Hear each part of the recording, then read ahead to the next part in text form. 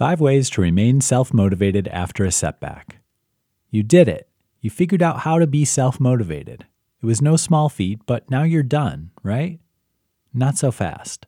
Just because you learned how to be motivated from within doesn't mean the chase is over and you've won the game. Just as life has its ebbs and flows, people have their own ups and downs. You may have a setback or 2 or 3, and in that case, you have no idea how your mindset could change. That may sound daunting, but it's important to be realistic. If you've gotten this far as a self-motivated individual, you've likely had to be realistic with yourself in the past. It's not game over.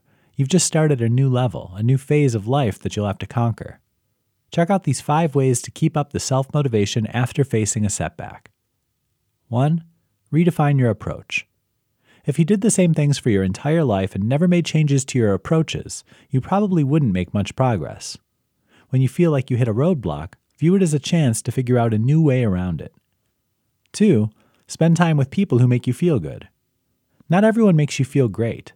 Whether it's a personality conflict or someone who brings you down, if you feel like you're leaving a social situation with more negative feelings than positive ones, it might be a good idea to check out of it altogether. Those people definitely won't lift you up and help you get back on your feet. 3. Give yourself some TLC. The first thing you may do when you experience a setback is to get angry with yourself. You may turn from self-motivation mode to self-deprecation mode in a matter of moments. Don't do that. Instead, remind yourself of all the great things you've done, all your accomplishments and wonderful qualities. Give yourself a designated period of self-care, because as soon as you beat yourself up about something, it'll be that much harder to get those inspiration levels back up later.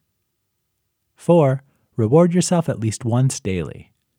While you're indulging in self-care, be sure to do at least one positive, uplifting thing daily. That doesn't mean finishing a pint of ice cream or staying in bed all day.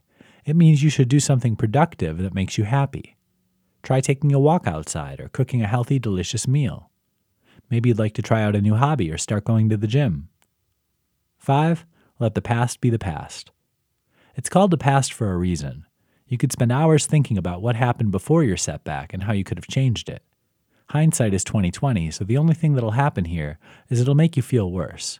Be confident in your decisions and don't look back.